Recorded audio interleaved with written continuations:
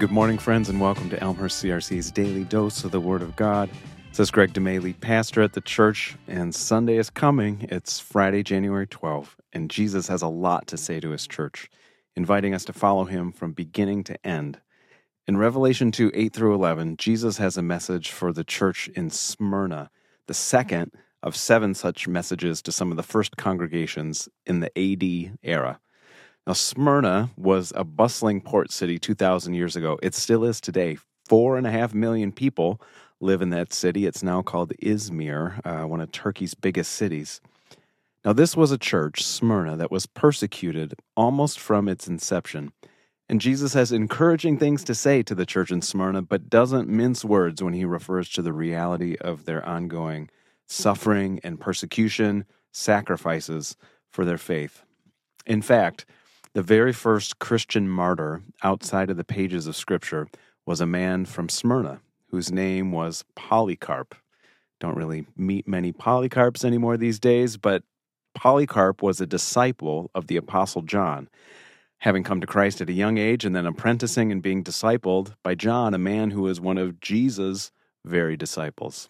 As he grew older, Polycarp rose in leadership, eventually becoming the bishop or pastor of pastors for the church of Smyrna. One of the accusations about the first Christians was that they were atheists.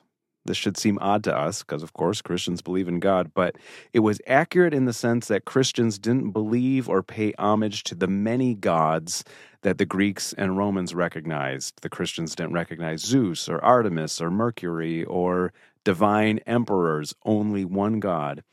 And so it came about that Polycarp was convicted of atheism as the bishop at age 86 and sentenced to be burned alive as his punishment.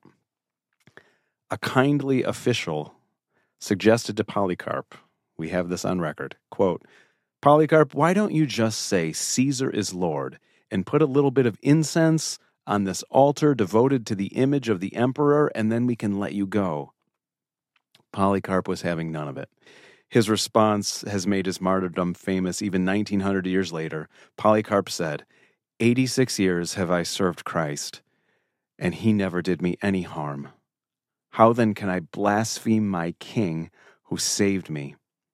This is the type of bold faith that Jesus commended in the church of Smyrna. Let's pray. O Lord, I may not face major persecution like that today or on any day, but give me the same spirit of boldness to point to you, my Savior, Good Shepherd, Healer, the one who doesn't do me any harm.